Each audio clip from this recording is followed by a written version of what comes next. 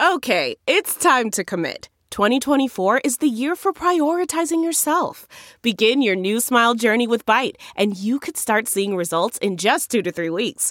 Just order your at-home impression kit today for only $14.95 at Byte.com. Byte Clear aligners are doctor-directed and delivered to your door. Treatment costs thousands less than braces. Plus, they offer financing options, accept eligible insurance, and you can pay with your HSA FSA. Get 80% off your impression kit when you use code WONDERY at Byte.com. That's BYTE.com. Start your confidence journey today with Byte. Looking for a new high-end mascara without breaking the bank? The new L'Oreal Paris Panorama Mascara gives you a high-end lash look in a premium gold luxe packaging. It's all about panoramic volume and fully fanned-out lashes. With its tapered brush, the new Panorama Mascara catches every single lash, giving you the false lash look without any of the hassle. Say goodbye to clumps and flakes, because this mascara is specially formulated to resist them all day with up to 24-hour wear. And the best part? It performs better than Luxe mascaras at only a fraction of the cost. You can buy Panorama Mascara on Amazon today. Hi, everyone. Welcome to Dishing with Digest. I'm Stephanie Sloan, editorial director, here with Mara Levinsky, senior editor. Hi, everyone. Well, Mara, let me start by saying Happy New Year. It's our first podcast of 2022, and I'm so happy to be back in the swing of things. So I hope all of our listeners had a very happy and healthy holiday season. Now, 2021 ended on a pretty sad note in the celebrity world. Betty White, best known to TV fans for her Emmy-winning roles on The Golden Girls and The Mary Tyler Moore Show, passed away on December 31st at the age of 99. To soap fans, she's remembered for her Bold and Beautiful run as Ann Douglas, mother to Stephanie and Pam. And I remember how big that casting was. I mean, you had Susan Flannery playing Stephanie and definitely needed an actress of a certain caliber to play opposite her. And that storyline in general was so powerful. And Betty really got a chance to show off her dramatic chops, which I feel wasn't her typical role to play. All in all, it was just like such a successful run for her. And it's fun for us that she has a soap tie, but she will certainly be missed by so many. Absolutely. And as we moved into 2022, the soap world was rocked by a fictional death. Earlier this week, GH fans were treated to the surprise return of Jane Elliott as Tracy, who came bearing the sad news that her paramour, Luke Spencer, had died off screen in a cable car accident. Now, I've seen fans debating online about whether Luke is really dead. A fair question, given the propensity for coming back from the dead that soap characters, Luke included, have demonstrated. But I have to say how moved I was by the powerful performances we saw from a trio of beloved GH vets: Jeannie Francis as Luke's ex-wife Laura, and Jacqueline Zeman as Luke's sister Bobby, as they reacted to the loss. And we also saw Christina Wagner back on the scene as Felicia. I had the great pleasure of catching up with her for an interview in the new issue about her return. Christina told me that Google has been her friend as she gets back into the swing of all things Port Charles. She's been using all the information about the show online to familiarize herself with the storylines that are in progress and with the new characters that have been introduced in her absence. And she also told me how much it means to her and kind of amazes her that fans of the show reacted so positively to the news that she was back on contract and that they have always embraced Felicia and rooted for her.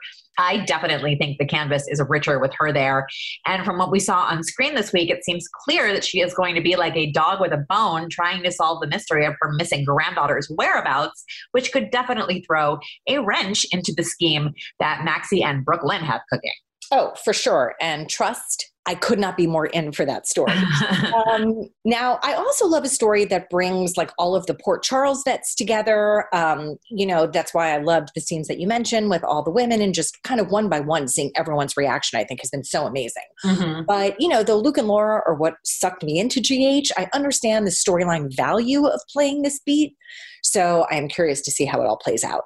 Now, speaking of vets, over on The Young and the Restless, we're going to see the Fisher-Baldwin family in the spotlight as Michael debates retiring from the district attorney's office. So this will also mark Michael's portrayer, Christian LeBlanc's 30th anniversary with the show, and this is a special episode that will be one to watch. And I sincerely hope we're going to see more of these characters this year. We also have some bold and beautiful casting news to share. As the World Turns alum Cassandra Creech, who played Denise, has been cast on the soap as Grace Buckingham, Zoe and Paris's mother, who was also a doctor. So it will be interesting to see how the show plans to use her. I thought she was fantastic on World Turns, so I am very excited to meet Dr. Grace and see what she's all about. You know, it just occurred to me as you were talking that she is the third World Turns alum that I could think of coming onto that show as a doctor. John Hensley, who played Holden on World Turns, was briefly on B&B as Dr. Mead, and Hilary B. Smith, who played Margot, played a sex therapist named Dr. Barton. So shout out to the Oakdale educational system for churning out all those doctors. Now, I have to tell you how excited I am about who we get to chat with on today's podcast. GH's Nancy Lee Grahn, who plays Alexis. She started her daytime career on One Life before creating one of my all-time favorite soap characters, Julia Wainwright on Santa Barbara, which is where I was first introduced to her. And I may have told this story on the podcast before, but her late father was a substitute teacher at my high school.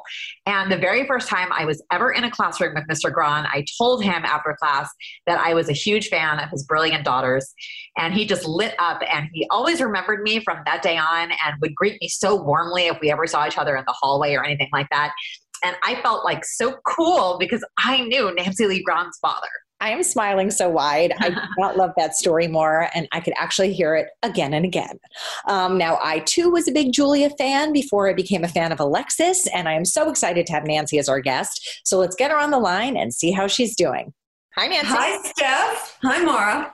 Hello. Happy New Year. Lovely to not see you. And I say that in the most lovely way. Happy New Year, because this is my favorite kind of podcast where you can hear me, but I can't be seen. So even though I can see you guys right now, and you both look lovely, but again, it's earlier here.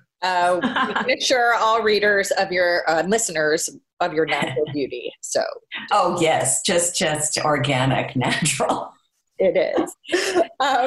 So we're going to start back at the beginning. You share a hometown with Mara, the Chicago suburb of Illinois, and you were raised in Skokie. So tell us about your childhood. Well, I mean, honestly, after 34 years, I'm sure people have heard my childhood for interminably. But, you know, I have to say, and Mara will completely understand, what a beautiful place to have a childhood, right? I completely agree. In the Midwest, I say this lovingly, in a blue state. And there, so what you have is the sophistication of a city, yet you're in the outskirts of it. So it's lots of green, but there's a Midwestern camaraderie of this sort of organic kindness that you grow up with. And I'm not saying this doesn't exist in other places, but for me, the beauty of it is that it was the best of both worlds. So I had the sophistication of a city, and I had the kindness and warmth of a loving community. So I know that you can relate to that. And that's why we both turned out so perfect. So super. I have nothing but great memories. I did not have a childhood that I find complaint with. I had good friends. I went to, really top-rated schools. So I was really blessed to have an education that was forward-thinking. It also was a blessing for me growing up in Skokie to have grown up in a Jewish community where I had friends that had numbers on their arms from being in concentration camps. So that gives you a real understanding of humanity, of survival, of what people go through and were able to survive. It sort of sets the course of what we're made of in a I think a more profound way. So I grew up on Karlov Avenue, and across the street was Highland School. Some of my friends that I went to Highland School are still my friends. And then we went to this beautiful junior high, and then it was just 7th and 8th grade. I loved it. And I think my advocacy began there because I did a bit of a protest because the cheerleaders did not have uniforms, but the players did. And I felt like we were all in this together, and that, that the women involved in sports, which at that time was just us being the cheerleaders, that we should have uniforms that were paid for by the school as well. And so that was my first achievement as an activist. Yeah. Very well done. Exactly. They're very, very important. Important in high school. You knew what the issues were. Yes. Right. Well, this was seventh grade. This was,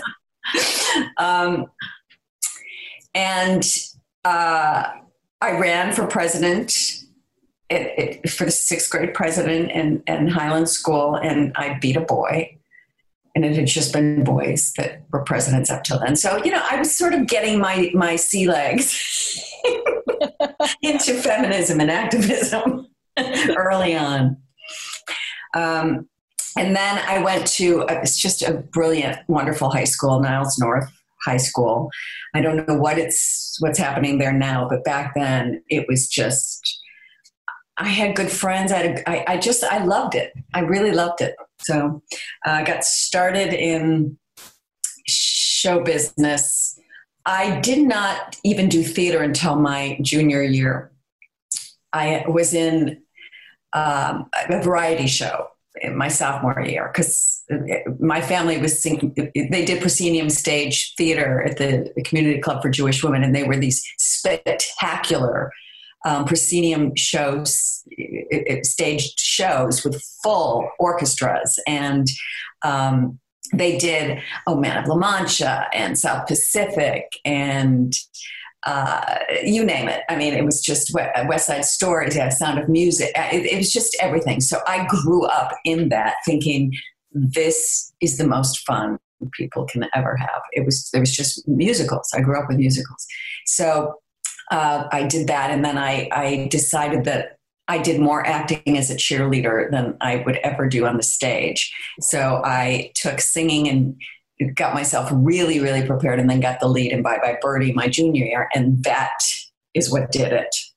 Because when you're connected on all cylinders, or you think you are, you believe you are, when I was on stage singing or a song and the audience was out there, and I felt like we were having this relationship, and I felt pure joy. I felt that I was tapped in, tuned in, turned on, all cylinders a go. And that's the feeling we all want. That's nirvana, right? That's the thing. So I felt that. I just felt utter joy. And I also felt like I'm good at this. I felt like I was supposed to be doing this. That, when you feel tapped in, that's that connected feeling you feel. So that just became my go-to place for joy. However, growing up in a very practical community where, you're a student, you're a good student, you go to college and so forth. I just thought, well, this is not something practical you do with your life. And so, I never really thought to do it as a career. It just didn't compute. So my senior year, I also got the lead in that musical as well. And somebody saw me, and if somebody said, "What they're doing, Guys and Dolls at Goodman Theater, why don't you go audition? It's an equity theater." And I went, "What's equity?" I didn't know. And so I did. I went and auditioned, and I got that. And so I think when life presents opportunities for you, and then the doors open, you're not constantly pushing. Early on, that it was sort of a signal. Anyway, so that one thing led to another, and that's thus I'm here still doing it for a living, which is a blessing. All right, there's my child. Go ahead. It was great talking to you. Thanks so much.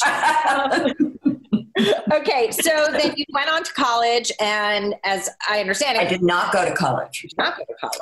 Okay, I did not go to college. I went to theater school. No, I did.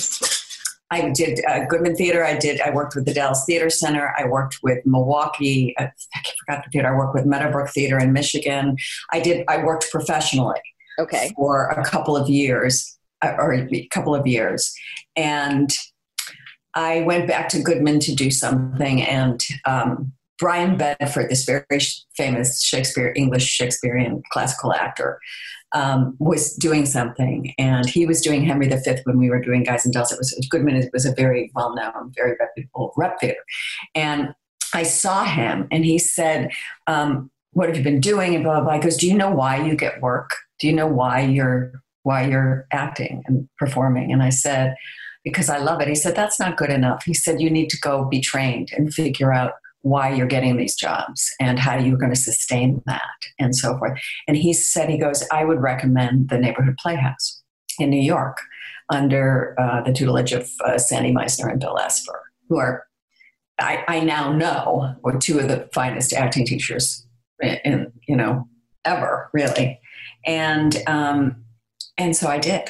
I listened to Brian Bedford, who is no longer with us, but and that was the best thing that I possibly could have done. I stopped. I just took 2 years off, went to New York, and immersed myself literally in acting for 8-10 hours a day, every day for 2 years. So as you were launching your career in New York, what were some of your first paying gigs? And I remember when we talked to Kim Zimmer that your name came up as someone that she has with early on.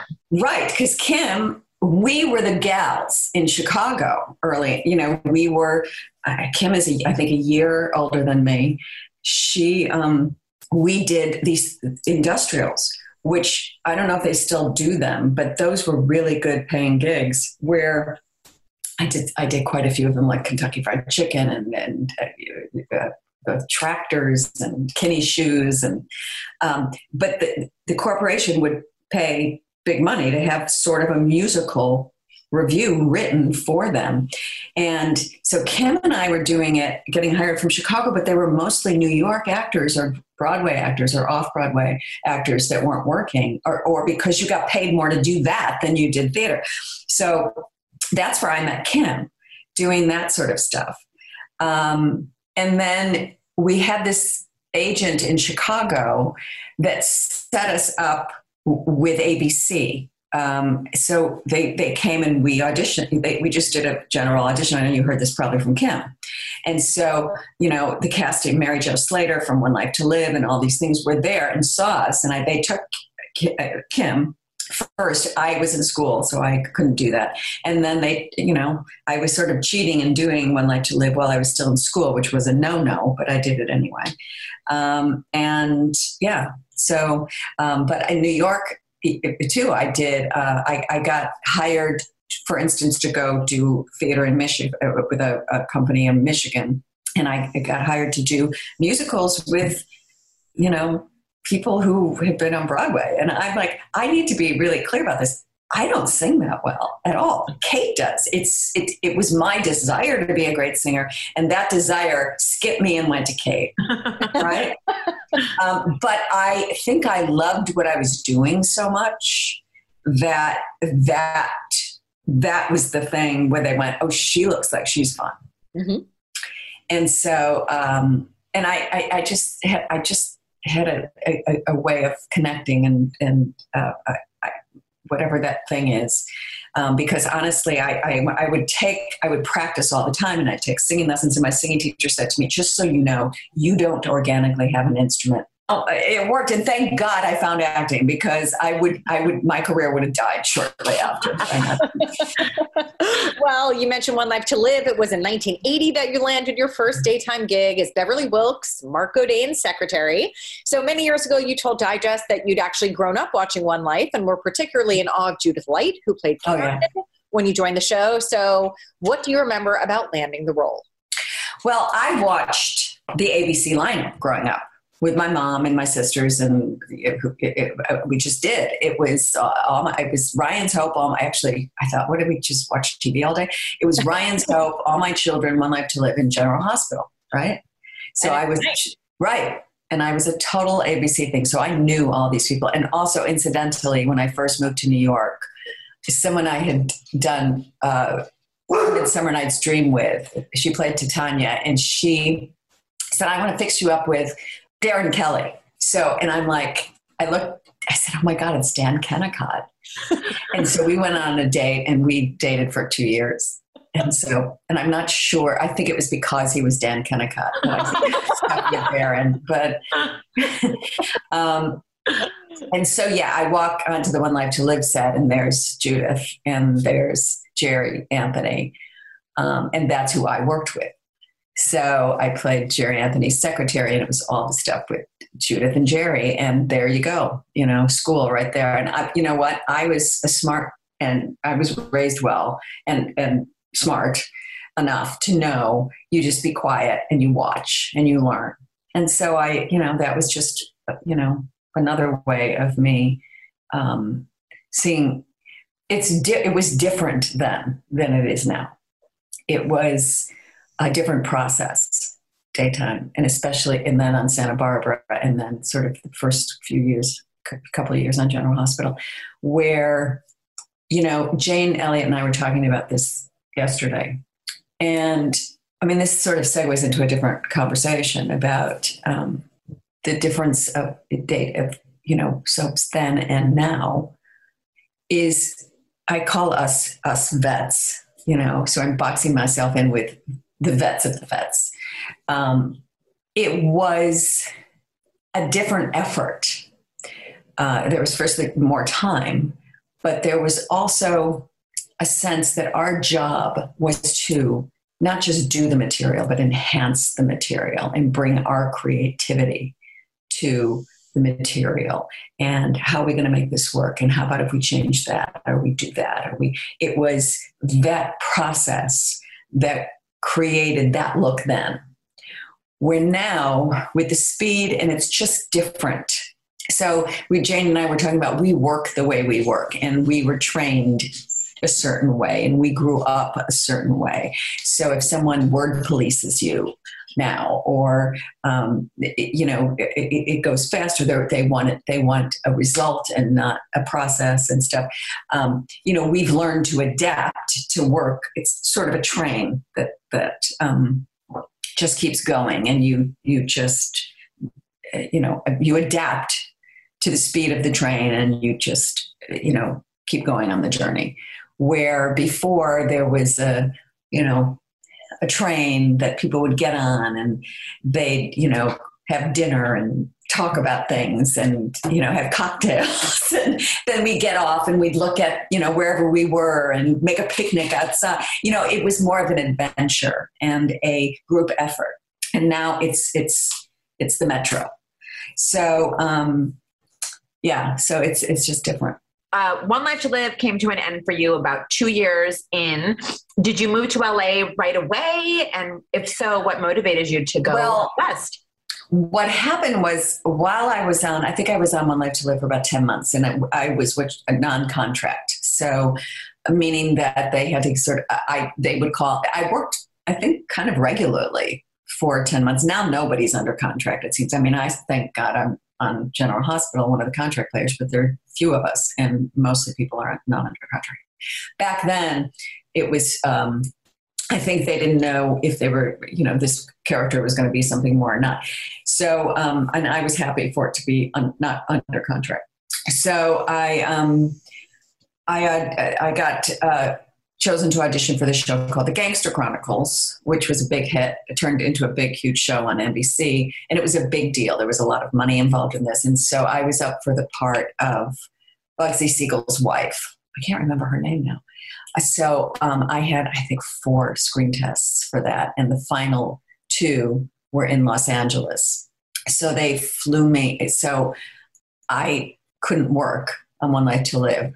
And Joe Stewart sued me because he said I gave them 7 days notice, which is what you have to do or something when you're under contract. But I guess he just didn't want me to get away. I'm not quite sure what that was about, but, and then that went to mediation and I won that. But anyway, so the Gangster Chronicles brought me to Los Angeles and I just stayed. The part was between me and Kathleen Lloyd, and Kathleen Lloyd got the part. So, but it was a cool experience. And, all the, 40s makeup it was the screen test like in the old days. And it's very exciting. And I just stayed. Yeah.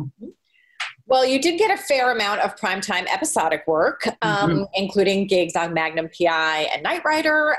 Did you feel like you were getting good traction, or did it feel to you like a struggle to get established on the West Coast? I feel like, God, when I hear stories, I feel like, obviously I'm persistent and consistent, and I was prepared. I came out trained.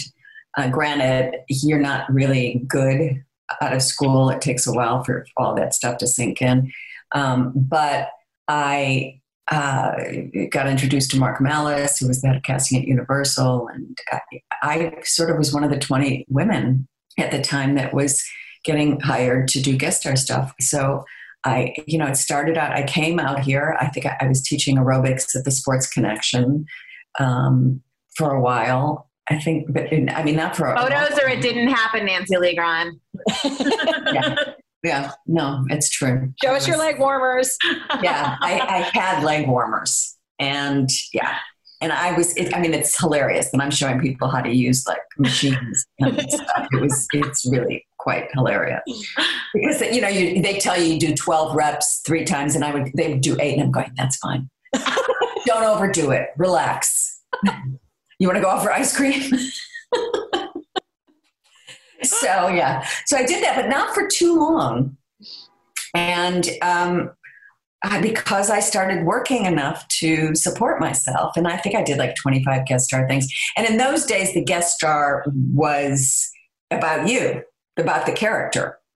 And, I did Murder, She Wrote and stuff. And Little House? I did. Well, that was my very first job in television, besides One Life to Live. I was a saloon girl. Yeah, you were. I was a hooker.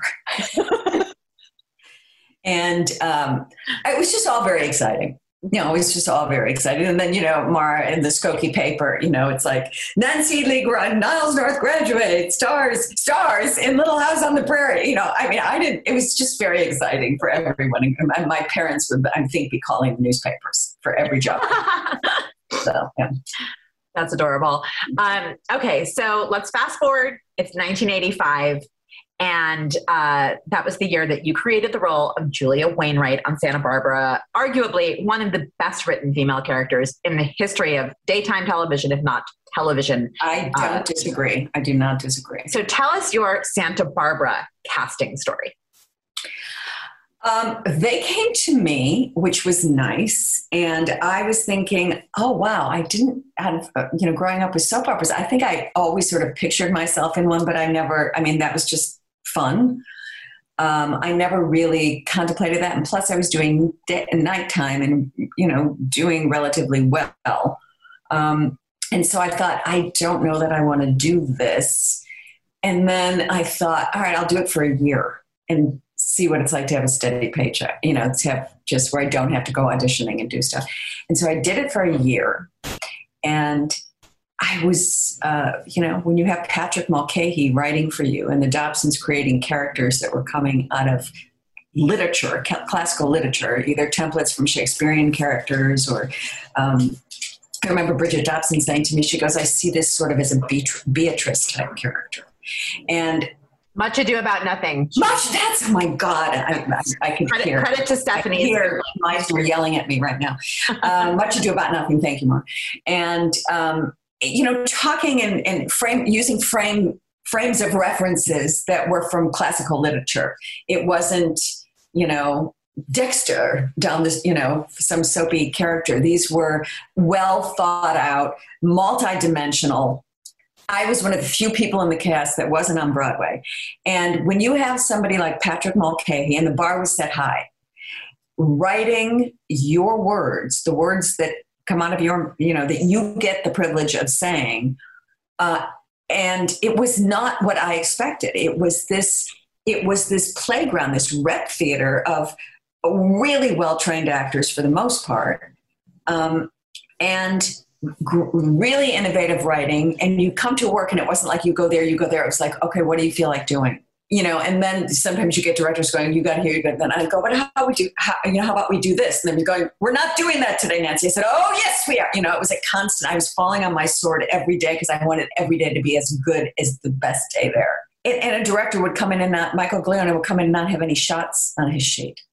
And, I was working with deep like A. Martinez is a deep freaking guy. And Lane is so trained and clever. And, Louise was on Broadway and Nicholas Cosler was on Broadway and Dame Judith Anderson was my aunt. It was a perfect synchronicity of the best, I think, of soaps. Mm-hmm. There was 5, and then it got crazy, but there were 5 years where it was a synchronistic experience of good creative energy. So then they would ask me to stay another year and double my money. And then we kept going like that. And then I went, then I'm in. Now I'm in. I said I'd have to get like a part like Murphy Brown to have a better part than I have. And also just sort of spiritually, that part, the part of Julia, was sort of this sister that was growing side by side as I was growing, and we were evolving together. And yet Patrick was putting words in her mouth that gave me this cathartic sense, or was a teacher to me. And so, I grew up with her, and we both became women together, as I say it, over the 10 years. It was a very special experience. Well, you're speaking to two very big fans of the show. And Mara and I have often discussed that we feel like Julia wouldn't have been Julia, and the role wouldn't have become what she became had another actress been cast in the part. Mm-hmm. Well, it's true. Do you feel like you had a role in shaping her beyond just saying those words that Patrick was writing? Mm-hmm. Yeah. I participated a lot there. As things changed, I learned a lot about writing from Patrick. And so, and that, like I said, I mentioned before, we participated, much to the chagrin of, producers that are going, oh, just shut up, just say what's on the page. We want to get out of here. But I was spirited, back then, and always with good intention. I had to learn over the years to pick and choose my battles, which is also a part of growing up. But it's like once you feel when and again, the bar was high there. So then when the bar lowered, it was frustrating. And so, but yeah, I wrote, they let me write some things. Chuck asked me, I grew up with my father being, he was died and a recovering alcoholic, but he was an unmanaged alcoholic for many years. So I grew up so Chuck, because Mason, my character of Mason, was an alcoholic, really spent a lot of time talking to me, going, what was that like? What was that like? And he made my father, Julia's father, an alcoholic. So I got to work out this thing in my real life through my character, and also see my mother's perspective. Because I was saying things to Mason that I could have said to my father, or my mother could have said to my father. And I got to understand all sides of it and almost play all the different roles in it. And it's funny, on General Hospital, I'm playing an alcoholic. So now I so see my father's. I feel him and his the challenges through what I'm playing now. And then I'm probably not doing a good job of explaining that, but it was. I think the question was, did you shape it? Yes, because whether they asked me or not, I participated I shared my opinions with them often. And so, because you dug deeper back then, everyone dug deeper. There was a level of depth that I would have to say is not the same now. My needs for what my job needs to be are different now. Back then, it was the art of it, the truth. I'm always looking for the truth, and acting, you have to. So I was a bit of a dog with a bone back then, more so than I am now, if you can imagine. And Lane was very adamant, as Tony Geary was adamant, about being a gad about town, about not being committed to anyone, to a woman, not being married because that made him less desirable and less sexy and presented him with a character that had less possibilities. And I said, after I got to work through the codependent woman that I was playing and work through that process, I said to them, she cannot make excuses for him one more time, because I always feel like I'm taking the audience with me, that I, on both shows, play a character that's somewhat, Julia was very relatable. Alexis goes in and out because it's a little more eccentric on General Hospital. I think Santa Barbara was a little more reality based. And when it wasn't, there was a definite tongue-in-cheek aspect where you knew you were looking at something silly. It's like when they changed, like when a new Mason came. Remember, they punched one got punched in the face by someone, and then the new character, they had a sense of humor about soap things. Mm-hmm. But I said that I can't do that on behalf of the women watching me. I would say we can't do this anymore. And so they made Lane marry me. Oh my God, boy, did he not like that. But I felt victorious in that win because that was necessary. Not that being married is but he needed to say, I'm going to take you any way you are. Mm-hmm. Warts and all. It's not just the other way around. And so in those regards, yeah, I was very conscious of the fact that there were people watching me and relating to this character and looking up to this character to, be a leader of sorts. So, yeah. So you had what I think we can now say was an infamously stormy creative partnership with Lane at the time. What was that like for you, at the time, and what is your perspective on it now? Well, there's a deep love and a deep respect with Lane and I. Like two people who are very stubborn and smart, persistent, all of those things, and well-trained. And him even more so than me in terms of the classics. He's a very smart guy, and he's a great director. And so, I think he was very male and I was very female, and we're going to butt up against each other because I wanted equality and he didn't. I mean, why should he? Why would a white man, they've got it made in the shade, they're good. And so, my wanting equality on the set as well as with our characters would cause problems. Add to that, we were having sex in the dressing room and flying off to New York and having weekends. And both of us were in other relationships. Like I was with Sam Behrens at the time, and Sam and I would have broken up for a minute. And there I was with Lane. And, until Bridget Dobson hears us in the dressing room and knocks on the door. She goes, "Whatever is going on in there, stop that right now."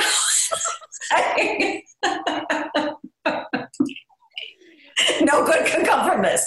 And Lane and I didn't talk to each other for 8 months, and nobody would even know that because it was the best work we ever did.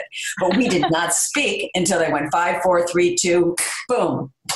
And we just worked so well together because what we loved each other and hated each other. And that makes great contrast, which makes great, acting circumstances. So, that was, but I adore him. I adore him so much. And I so loved that time. Mm-hmm. It was really very fulfilling acting wise. I'm not even sure I realized that at the time, but when you're older and you can draw comparisons and look back, it was really good. And it was good for me too. Well, but that's the thing. I met there were smart, interesting, productive, accomplished women watching this soap, which is not, there's always that, but it was almost the entire audience was. And even globally, the sophistication, it has to have somewhat sophistication in Europe to have people, everyone was attracted to it globally. Here, the audience, because it was up against General Hospital, which was, so known and famous, it was a very specific audience for Santa Barbara. So the ratings were never, they also always put it in the wrong time slot. But it was sort of a moment in time, and I don't think it was meant to last, but it globally was the number one show in the world. It was crazy. So there, obviously what I'm talking about, that uniqueness, that moment in time was palpable to others as well, and to a very smart audience. It was not where people make fun of daytime and where everybody, anybody who stays home and watches soap opera is an idiot, which I absolutely completely don't agree with. But there was this notion about that. And in Santa Barbara, it was lawyers and doctors and publishers and journalists and crazy, right? Yeah. Yep. Well, it was during this time that you also won your first Emmy in 1989, tying with Debbie Morgan, who played All My Children's Angie, for Outstanding. Oh, great. She was so great. So what do you remember about that night? It's just, that was a touchstone moment. That's where you go, oh, see, you can dream it and then it can happen, which for spiritual evolution, that was, for me, the most important aspect of it. That's what I got out of it. Mm-hmm. It's also obviously nice to be recognized. And back then it was really competitive and everybody was so delicious and accomplished and good. And it was, it was that experience. But for me, it was more of a connection between heaven and earth, or thoughts and manifestation. Mm-hmm. The best part about it was how happy it made my parents. The look on their faces, it was when I first saw them, because I wouldn't let them come because I'm not going to win. I don't want you to sit there. So they stayed at the hotel down the street and they were so mad at me, and they came running in, and their face, they were so, for them too, this is a dream, for them to see their child, however the Emmys are now, or things, it seems, a lot of it seems pretty kooky to me now. I have some thoughts about that, but it was a different experience. Again, we're at Radio City Music Hall and places like that. It was just a bigger event. And for whatever reasons, the Emmy is the most prestigious award you can have as an actor, and which is why I think it should be taken a little bit more seriously than it has been in the last few years. So skipping ahead to the end of Santa Barbara, you've said before in our magazine that you felt creatively depleted by the end of that show, to the point that you weren't even sure if you wanted to keep acting. Can you remember what that? I don't remember saying that, and I would have to say that was a little dramatic. No, that was a little over the top. I don't know what was going on with me at that particular moment. I think what I meant to say was that I felt complete in that role, that I didn't feel that I felt like they had taken her from one point and taken her on a journey, and it was a story, and it was done. It was good. Anything else that would have happened to her would have been repetitive and not as interesting. So I felt good about that. And then when I was ready to go on and do other things. But I will say though, we worked 16 hours every day, and then I would go home and I would take that script and tear it apart, and notes and this and that for 2 hours. I lived and breathed that show, and so it's not the case on General Hospital. I have a life now. You need to have a life. I have a life, and enormous gratitude for this incredibly wonderful job that raised Kate, and it gives me so much. Mm-hmm. So yeah. Well, speaking of General Hospital, you from 1995 to 96, you did a series for ABC called Murder One, and then in September 1996, you made your debut as GH's Alexis Davis. So tell us how the role came about. Well, I wanted Kate. So I was 39, I think, at the time, and I wanted to set my life up in a way. And I had recurred on Melrose Place, and I worked consistently from Santa Barbara, but it's not the same. You have to keep going out and getting the job. You're not making the same amount of money. You never know. There's a fear aspect because you just never know. And so when the next job is coming. So I wanted stability so that I could, I was making a nest for my child. I planned, so I called General Hospital, and it was Michelle Valjean and Wendy Rich and Richard Colleton. So I let them know that if they had anything for me, that I would love to come on General Hospital. I didn't call anyone else. I figured, I looked at the soaps and I went, the best fit for me is General Hospital. So, and they were kind enough to bring me on. And so, I planned to go to the sperm bank with my ex-boyfriend's sperm that he left for me before he moved away. He broke my heart, but he left sperm in the bank because he felt guilty. No, because he said, what can I do for you? I said, leave some sperm, please. And he did. And that was the plan. And then I made one last attempt to meet somebody on a mountaintop where I'd go sit every day. And I forgot to say, I'm not going to say anything. But anyway, I ended up having Kate that way, unplanned. God bless that experience, because I have my kid. That led to, there was tremendous challenges as a result of picking a person that was not a match to me to do that. And that's a whole other story that will be in my book. But I had General Hospital. I had Kate. I raised her by myself gloriously. I can say that every moment, aside from the 4 years that I had to be in family court, but that worked out for me in the end, and more importantly, worked out for Kate. And General Hospital has raised they gave me the most beautiful thing in the world. They allowed me to have her and be the mother that I wanted to be in the best way possible. And I am enormously grateful to Disney and ABC for that. Did you mandate that you had to play another lawyer, or did they want you to No, I did not. That's just the way it happened. I think I was Lucy Coe's lawyer or something. That's how it started. Kevin's lawyer. Kevin's lawyer. No, it's just the funniest thing though, because, it's funny that I play a lawyer all the time, because I'm always advocating, you advocate for something, and I didn't have to go to law school, which would have bored the living Jesus out of me. It's too technical. So I get to just, play one on TV. And I also think it's probably the more interesting profession to have on a soap, because it's expansive and you can do a lot of different things in a lot of different kinds of cases. It's not, I don't have to do medical jargon, although I have to do some legal stuff. But, when it's serious lawyer stuff, I think that's why they took my law license away from me, because I pissed Frank off, who I love. But I've known him forever, right? I've known him for 40 years. And so he knows me, right? And so I was they had me running around being everybody's lawyer for their, it was all minutia and just technical stuff. And I think I just threw my script one day. I said, I hate this. I don't want to be a lawyer anymore. Make me a hooker.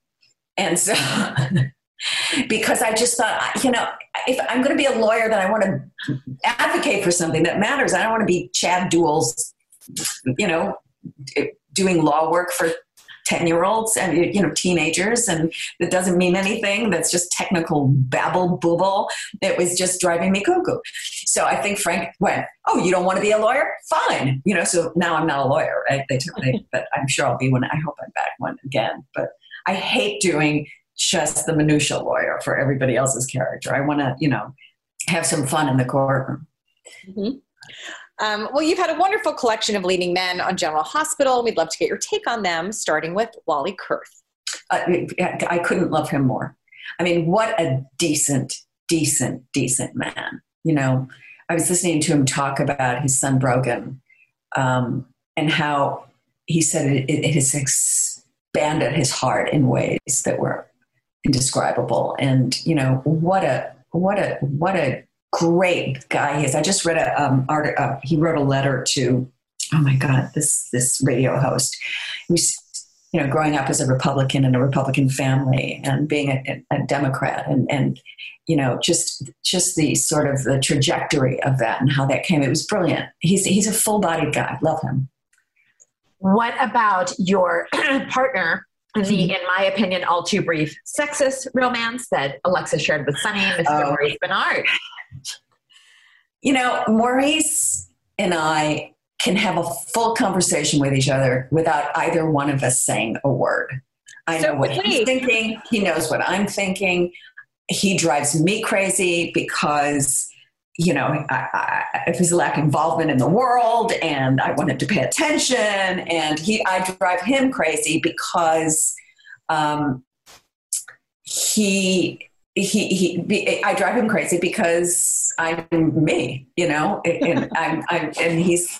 but we love each other and we get each other.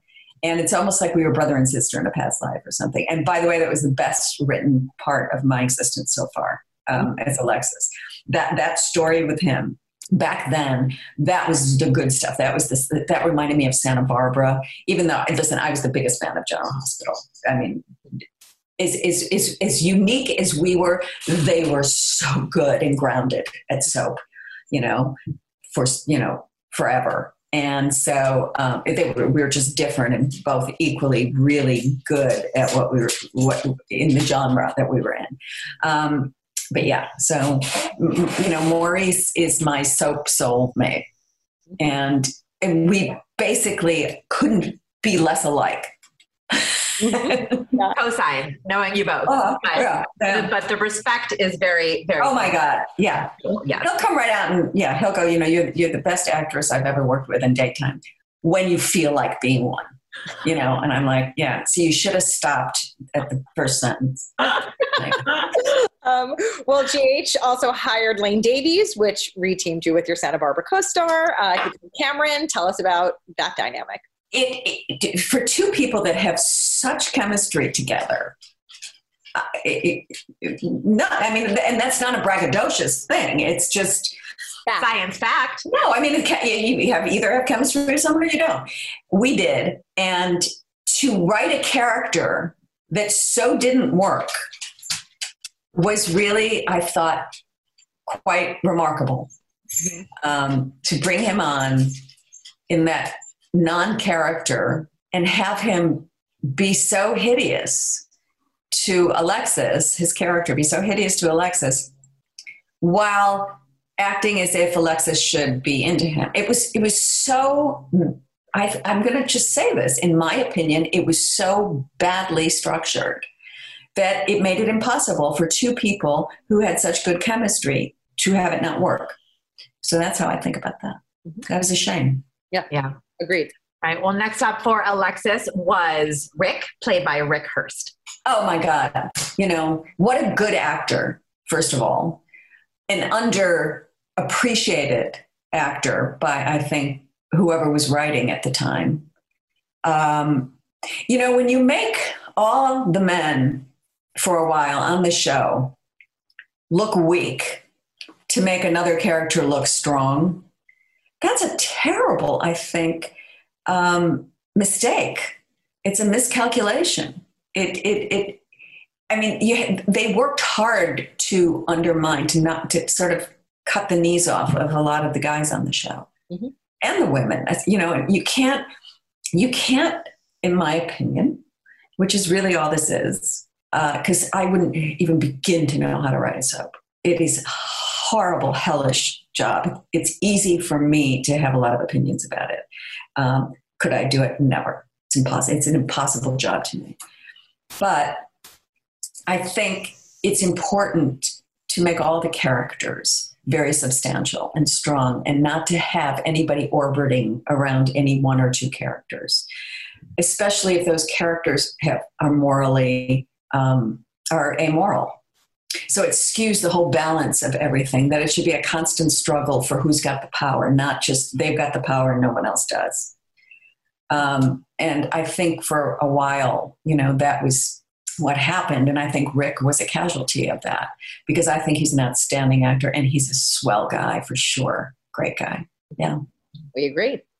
Well, after a pretty significant dry spell where she had brief involvements with characters like Mac and Sean, Julianne Jerome re-entered Alexis in orbit. So tell us about working with William DeVry and what your experience of the Julexis phenomenon was. It was, you know, and this is due to Ron Carlivati. I'm really glad, and I'm sure Frank, they work together always, but that was really good for me. And I'm not sure this was a compliment to Ron, because I'm not sure that I don't think they brought Julian on to be with me. They used the story of Sam's dad to bring his character on. And I'm not sure who he was supposed to go with, but it wasn't me. And so Ron and Frank saw the chemistry between the two of us, and they moved that way. And that's what I grew up with in soaps. That's what you saw something, you went, let's go that way. So that's what happened. And, you know, I think they never really sexualized the character of Alexis.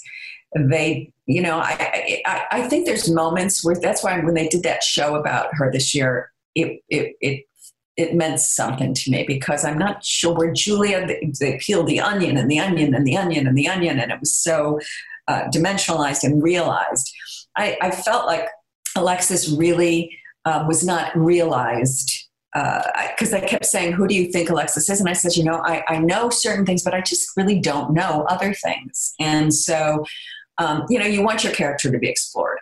And so I think the audience, anyone that related to the character of Alexis, kind of felt that it was a little dry, a little unrealized, a little academic, and not a lot of depth, certainly in relationships. And she wasn't getting satisfaction. And so the way Will looked at, you know, Julian looked at Alexis, I think was satisfying to the audience, that, you know, they could feel through me what it felt like to have a man just look at you and want to devour you. And I think it sexualized her. And Frank said that, because when he came on the show, you know, my character was in menopause going, I never want to have sex. The store is closed. And, you know, we've all felt that way. I mean, I felt that way until I met Richard. I was like, if I don't ever have sex, I'm fine with that. And now that's all we do. And I'm like, wow, what was I missing all these years? Right. It was like, so I think that's a very important part of being a woman. It's also fine if the story is closed, because there's so many other things that we can do and fulfill ourselves with. But, you know, that is a part of us that if it gets tapped into, it's exciting. Mm-hmm. And I think that's what the reaction of the audience was, because people went cuckoo with that, right? I mean, that was such a thing. It was. So, yeah. Well, Alexis is also very valued, I think, to the audience as a mother and as the matriarch of this, you know, Davis girl dynasty. To tell us about creating that alongside your three quite lovely on-screen daughters, Kelly Monaco, Lexi Ainsworth, and Haley Poulos, who play Sam, Christina, and Molly. You know, I didn't create that. The writers created that. And I loved that they did that they gave her three daughters. And it's this powerful estrogen pack, that we love each other in real life. Sometimes I, have to have a word with them in real life. I mean, they're so distinctly different, like your three daughters would be. We love working together. It's fun. It looks real. And that's my favorite thing. If you can be on a soap opera and make it look like it is a slice of actual life, when you bring people back from the dead, not my favorite thing. Or do people have twins and cousins and, the soapy part of soaps, I've never been a fan of. I just have to interject. Thanksgiving at Alexis's house must have really been difficult for you, given how many people had recently returned from the dead. At least they let me have a sense of humor about it. They let me I put the line in, listen, you've been dead for a long time. You've missed a lot. So they, when they let me kind of acknowledge, yes, it makes me feel really warm and fuzzy inside. It's when I have to take it seriously.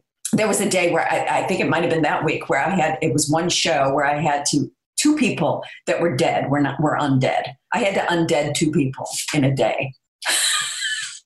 That could be my quote. What's your quote? I had to undead two people in one day in daytime. Well, in the years that you overlap with Anthony Geary, Alexis had a fair amount of story with Luke, or Natasha, as he liked to call her. Yeah. So tell us about working with Tony. Nothing could be finer than to be in Carolina. He's another one of my soulmates, my creative soap soulmate, because he would make the material rise, and he was creative, and he had a sense of humor, and he was a great writer, and he was a great editor, and he had clout. And I'm going to say this: men, even to this day, get treated differently than women. That Lane could say something really quietly, and they would give him whatever he wanted. I would have to. I ended up screaming and yelling because I wasn't getting the same results. I can't just simply say something quietly and get the result. I can possibly, but that's typically, it's still imbalanced. Where Tony, and he deserved this, he earned the right to, and it was a different day. He grew up like in a different day where let's change this, we'll fix this, I'm going to do this, I'm going to play it this way, I'm going to da-da-da-da-da-da, along with the drawing. Everyone was in on it, right? And so it was just, you had the time to be more creative, and it was also more accepted. And so Tony is who I look up to. He's like, if I see something in the script, I'm going, fix it. And he'd be like, he's the person that was always the smartest person in the room. And I'm not going to underplay. I'm smart. I'm creatively smart. I'm not, but I love it when there's somebody smarter in the room. And there often is, but I recognize them and I really appreciate them. I'm always just looking at them with big, wide open eyes. And Tony was that guy. Yeah. Well, speaking of the character of Luke and Tony, we just saw the return to Port Charles of Jane Elliott as Tracy. I know she is someone that is dear to you, both personally and professionally, and you got to tell me all about it. Well, she's one of my close friends. So, we hang off the set. And I know people think everyone does. We don't. It's a select, we see each other a lot and respect each other and like each other, but she's in my friend group outside of work. And not strangely enough, she's probably the only actor friend in the main girlfriend group that I have, which are remarkable women. She is a force. She is, similar to Tracy Quartermaine in terms of her directness, but she is, she's a loyal, good, smart, deep thinking, really disciplined, and she's the right, my left brain. I have most of my friends are my left brain because I'm so right brained. It's true. I mean, most of my friends are these, I'm just always the goofball, always the one, like if something will happen, they go, of course it happens to Nancy, and they've always got all their shit together. But Jane is awesome. She's awesome. Now, Alexis was recently pardoned and has made a graceful exit from Spring Ridge. So will you miss her prison garb? Yes. I mean, I'm glad they got me out of the beige. I think that was a line in the script too, that they said something about, they let me add that. I said, it's just so beige. That was a bad color. But it was so comfortable. And I could just, slap my hair in a ponytail and, no heels. It was so comfortable. Although I was ready to get out of prison because nothing happened there other than people would come over to talk about their plot. And then I'd have to ask them questions so they could do the exposition. And then I'd listen. And I was like, get out. All of you, get out. I'd rather sit here and play Scrabble with the inmates. That is hilarious. Well, fans are certainly clamoring for a new romance for Alexis, but as you mentioned, your own dance card is rather full these days. You are engaged to be married. What can you tell us about the experience of finding love with your fiance, Richard? Well, this is the story that I do for my sisters, meaning all the women out there, because to just tell you that what you think is impossible is possible at a very old age.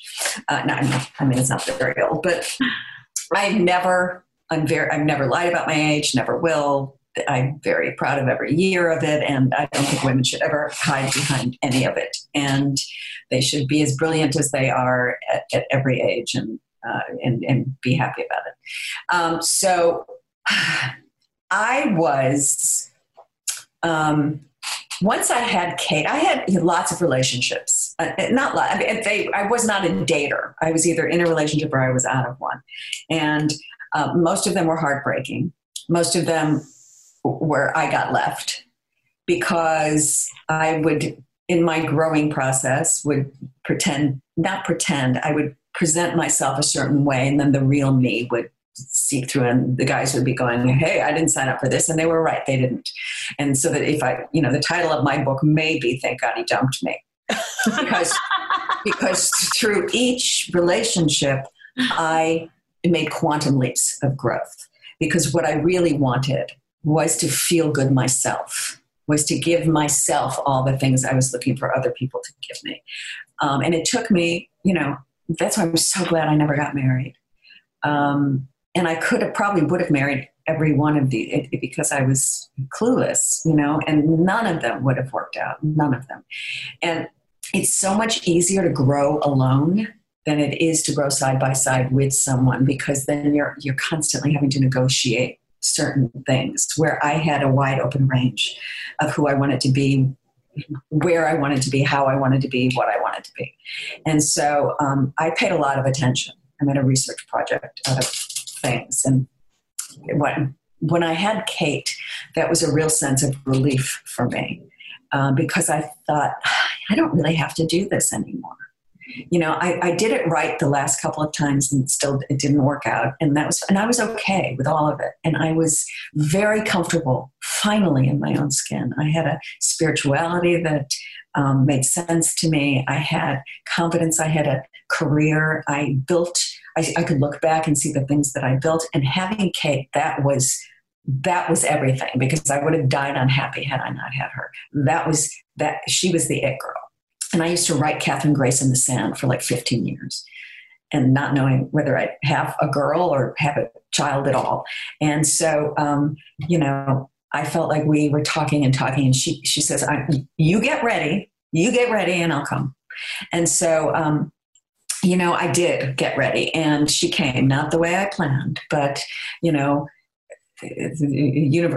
things get orchestrated in ways that you can't even imagine, and you don't even know why, that you just have to, take it how it comes. And so, having her, once I had her, I don't think I've ever been unhappy again. I really mean that. Of course, there are days where I'm, go on Twitter and get unhappy in 5 seconds. But it's a whole nother conversation. But I loved, and I went through terrible hardship in family court. It was just, I can't even find a word for it. It was truly traumatic. But I also realized what I was made of. I had warrior women around me. I was a warrior, and it worked out great. So I have been solely responsible in raising Kate with my village of incredible people. And she's had a beautiful life because of General Hospital and of what they provided me that I could provide for her. And so I just thought, okay, this relationship thing is just not going to necessarily be my thing in this lifetime. And that's okay, because I am so happy with my life. So I think I had a small thing with Stephen K. Reginald. He won't care if I say this because I'm mad for his wife, Piper Perabo. I love her so much, and I love him. But I had a crush on Stephen for years, and and every time he'd come in on General Hospital. And anyway, so we had a thing for a few months. And outside of that, that was all I had, relationship wise, from 40 to 60, and I was happy. Didn't feel like I was missing anything. Didn't feel, it was fine. It was good. And so I'm walking Kate into Thornton, and this was going to be a difficult time because she was going to college, and Kate and I are very, very close. And, but at least she wasn't going far away. And so I was walking her through Thornton, hoping she liked Thornton, which I knew was the best school for what she wanted to do, the Thornton School of Music at USC.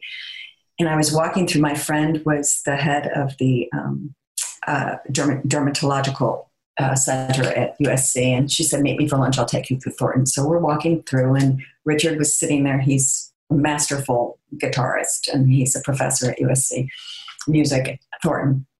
And he was sitting there playing his guitar and with a student, showing a student something. And I just literally, it was a look. I looked at him and I just went, I literally gasped. And then I turned and I walked away, and I called one of my best friends, Pam Fryman, and I said, I just met him. I just met the guy that I'm going to marry, that's him.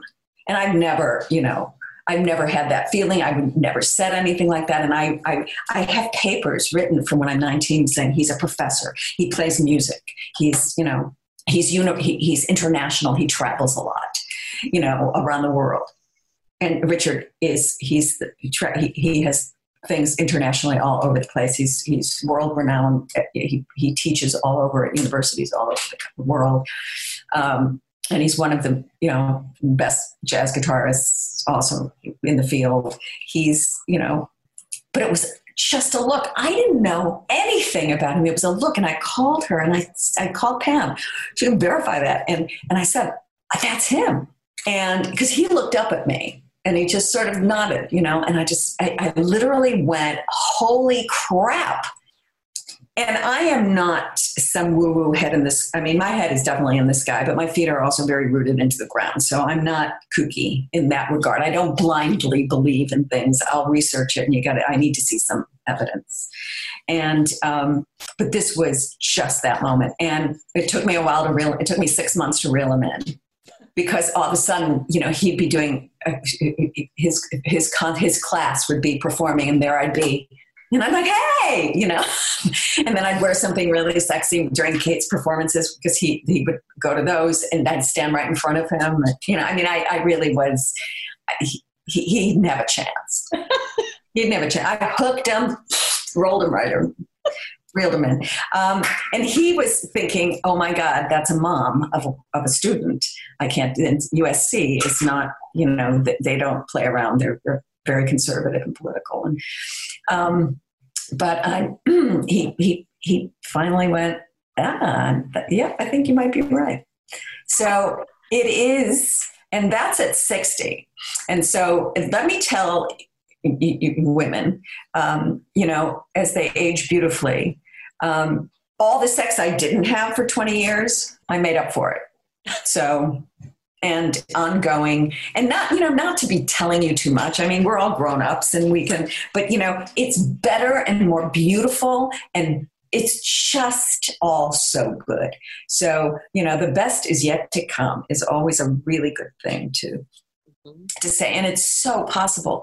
And I never felt more beautiful. I never felt better in my body. It's just all of those things. So doesn't that make you feel good, you youngins, the two of you? Yes. It should just give everybody tremendous hope. It does. It's great my honor to do. I feel like that's a lot of the reason it happened too, so that I could tell you, Yes. Everything's available to you always. Well, we couldn't be happier that you're so happy. And a lot of people listening, like Mara and me, have likely been Nancy Lee Grahn fans for many, many decades. So before we let you go, is there anything you'd like to say to the daytime fans who have been such fervent supporters of yours over the course of your daytime career? Well, nothing that I haven't said before, because I do try to make a point of really letting, this awesome, I call them discerning viewers, that have, are so loyal, been around so long. I've not been silent about my appreciation and gratitude for them. And that, and I something that I've consistently said as well is that we're in this together, that I see a connection. There's a connection between this audience and me, that I feel you. I feel the audience when I'm working. I can feel your response, and then I know what to give or do or not do. And it's a working relationship, and we've been together for a long time. So I've been consistent, and I stay consistent in saying that how much I appreciate everyone on all sides of the political world. Obviously, we all made a pact we weren't going to talk about this kind of stuff, and I'm not. But what I'm going to say is we are all human beings with a beating heart. There's a lot of things at stake right now. I have a lot of strong opinions, not trying to be divisive, but I feel very strongly about how I feel about things. But even still, we are all human beings. In this little world, this little General Hospital world, is something separate. It's a place where we are a community together, everything else aside. And I do make that, I can make that distinction. And I really appreciate everyone. And I mean that when I say it. Well, Nancy, we very much appreciate you and all the time you gave us today and your amazing stories. This is such a get for Mara and me, like we've been talking about you. Oh God, how many actors do you find that don't like to sit and talk about themselves for like 3 hours? You'd be surprised. I would. Well, thank you so much. We wish you the most fantastic 2022 and hope to speak to you again soon. Awesome. I love you guys very much. Thank you for taking good care of me all these years.